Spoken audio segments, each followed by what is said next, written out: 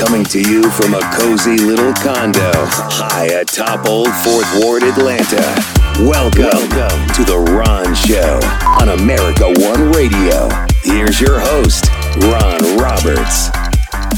All right, a happy hump day to you. Hopefully the severe weather from overnight did not impact you or your loved ones too severely. We're certainly hoping for the best, and our well wishes to our friends to the west. A lot of damage in Mississippi and Louisiana, some in Alabama as well, and we'll update throughout the show if we hear of any impacts here in Metro Atlanta and throughout the state of Georgia. We have a lot to get to today. Obviously, Cop City has been dominating headlines here in Atlanta, maybe not so much outside the metro area, but it is starting to get some national attention. Well, the pros and the cons to that are sometimes the noise takes our eye off the discussion that is at the root of why the noise is there in the first place, if I'm making any sense.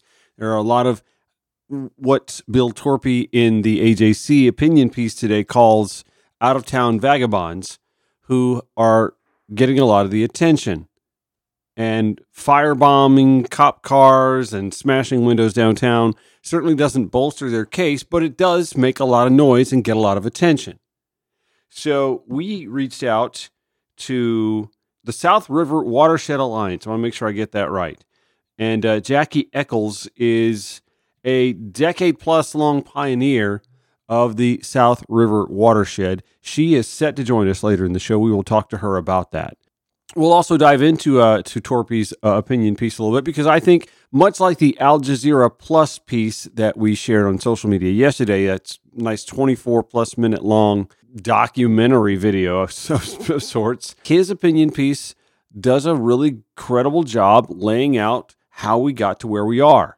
So we have a lot to get to on that realm, but I want to start in Athens, Georgia, where yesterday the athletic director, Josh Brooks, released a statement, finally a little more substantive after the January 15th accident that took the life of one University of Georgia football player, also taking the life of a University of Georgia graduate who was working for the athletic department, although not exactly at that moment, according to Brooks. So here's the statement from the athletic director.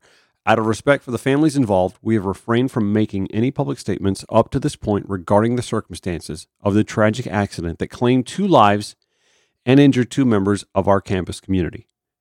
However, we want the public to know that the athletic department is conducting a thorough review in coordination with appropriate legal counsel to fully understand the circumstances surrounding this tragic event. We want to emphasize that these individuals were not engaged in athletic department duties around the time of this incident. Our review is preliminary at this time, and the athletic department is fully cooperating with law enforcement officials to determine all the facts surrounding this tragedy. Coach Smart and I are also actively reviewing relevant football policies, and at the conclusion of that review, we will take steps to implement any improvements in our policies and procedures that may be needed. Our thoughts and prayers continue to be with the families and friends of all those impacted by this tragic event. They shared that via their social media, released that to the media as well yesterday afternoon, and it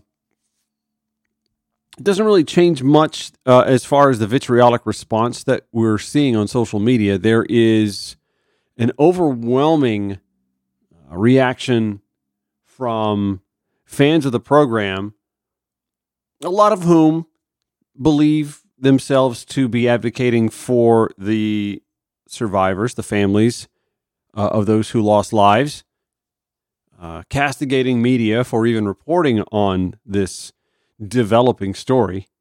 And make no mistake, it was a story from the moment it happened. But it's noteworthy that the athletic director, in his statement, points out, again, these individuals were not engaged in athletic department duties around the time of this incident. What Josh Brooks is saying is, it was not her job, Chandler LaCroix, the driver who passed, it was not her job. She was not on the clock. We did not task her with driving players around downtown Athens, bar hopping that night, and then taking them home. That's not her job. Okay. And again, he mentions that the review is preliminary and that the department is cooperating with law enforcement to determine all the facts surrounding that tragedy.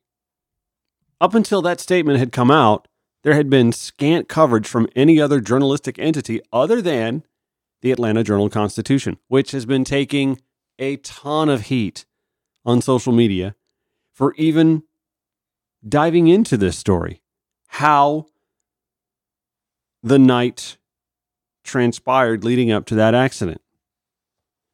A lot of folks calling the AJC out. How dare you? Why do we need to know this? Well, maybe we on the whole don't need to know this, but investigators are putting together a picture of how the night came to be. And the AJC is the, I would argue, premier journalistic entity in the state of Georgia, and are doing what journalists are tasked to do.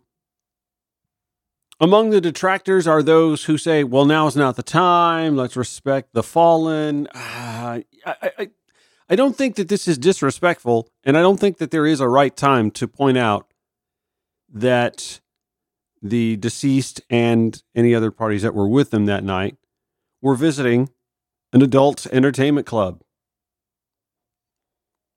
Devin Willock, the player who passed away in the accident, was 20 years old.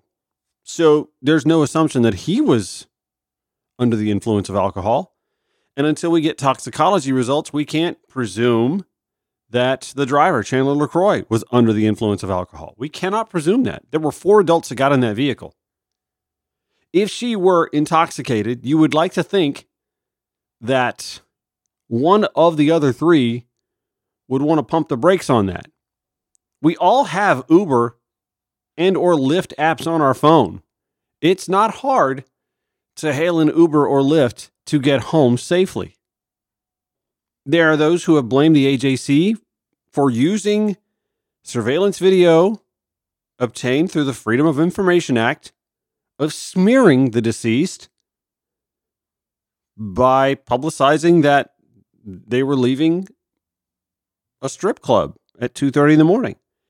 Folks, it's 2022. It's not the 1970s or 1980s. We're not that judgmental about that anymore, are we? Is it a shock to anybody that young college males enjoy going to a strip club? There's a reason why it's just blocks from the campus of the University of Georgia. And so if we come to find out that the driver, Chandler LaCroix, wasn't intoxicated, was completely bone dry sober, then we're just back to where we were after the accident happened. A tragic accident. People speed. We all speed. Everyone who has been behind the wheel of a car has sped at some point in time, driven too fast sometimes for conditions. And thankfully, most of us either avoided accidents or perhaps hydroplaned a little bit and got corrected. No overcorrection, no accidents. We all live to tell about it. We may have had some minor fender benders here or there.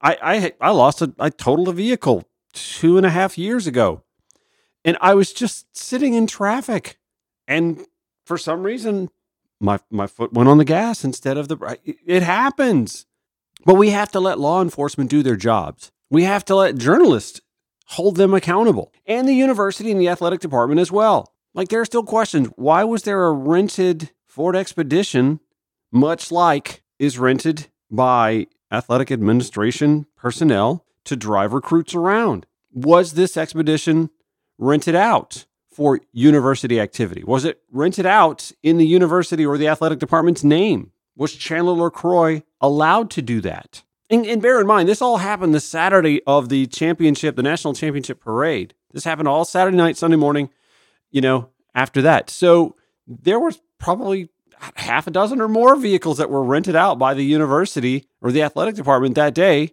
to accommodate transporting players, recruits, coaches, etc., and so on to and from various activities, parades and rallies, back to Airbnbs and hotels. It's a messy situation. And the university or the athletic department now has decided or has stated publicly, and we kind of figured they would anyway, are going to work with law enforcement to parse this out.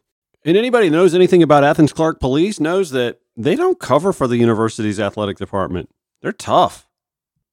That being said, I'm a little grossed out. As a fellow Georgia Bulldog, I love my dogs. Have since I was I can remember watching football in 1980. Herschel Walker. I grew up on Herschel Walker. Buck Bellew. Lindsey Scott. I'm just a little grossed out that there are those who are bemoaning the work being done by the Atlanta Journal-Constitution to follow this story and provide its readers details. That's what their job is. That same disgust reminds me of when the Jan Kemp story came out in the 1990s. It's no different, the reaction. And to me, it just feels like there's more concern about the football program than those whose lives were lost. Just my 2 cents. More Ron Show on America One Radio next. I invite you to show your support for this show. If you own or manage a business that could benefit from partnering with Atlanta's only liberal progressive talk outlet, you can do that and support America One Radio and The Ron Show. We have absurdly affordable advertising packages, and you'll have yours truly working with you to craft your messaging and produce your advertising, or pitch your product myself if necessary. Plus, with our social media outreach, we can bring more attention to your support of this show and America One Radio. Find out more by emailing me at theronshowatl@gmail.com or call me direct at 843-283-0078. My simple solution to the problem was remove people from the scene and help them feel safer. In response to attacks against Asian Americans, Maddie Park raised over $250,000 to donate cab rides to the Asian community. There is so much more work to be done. We really need to come together and tackle this issue as a community. Support the Asian community. Learn how at lovehasnolabels.com. Brought to you by Love Has No Labels and the Ad Council. Listen, it's no secret that the housing market is in fluctuation right now. We went through an intense seller's market for a little more than 18 months, not just in Metro Atlanta, but throughout the United States and the state of Georgia, obviously. So now things are cooling off a little bit. Interest rates are going up.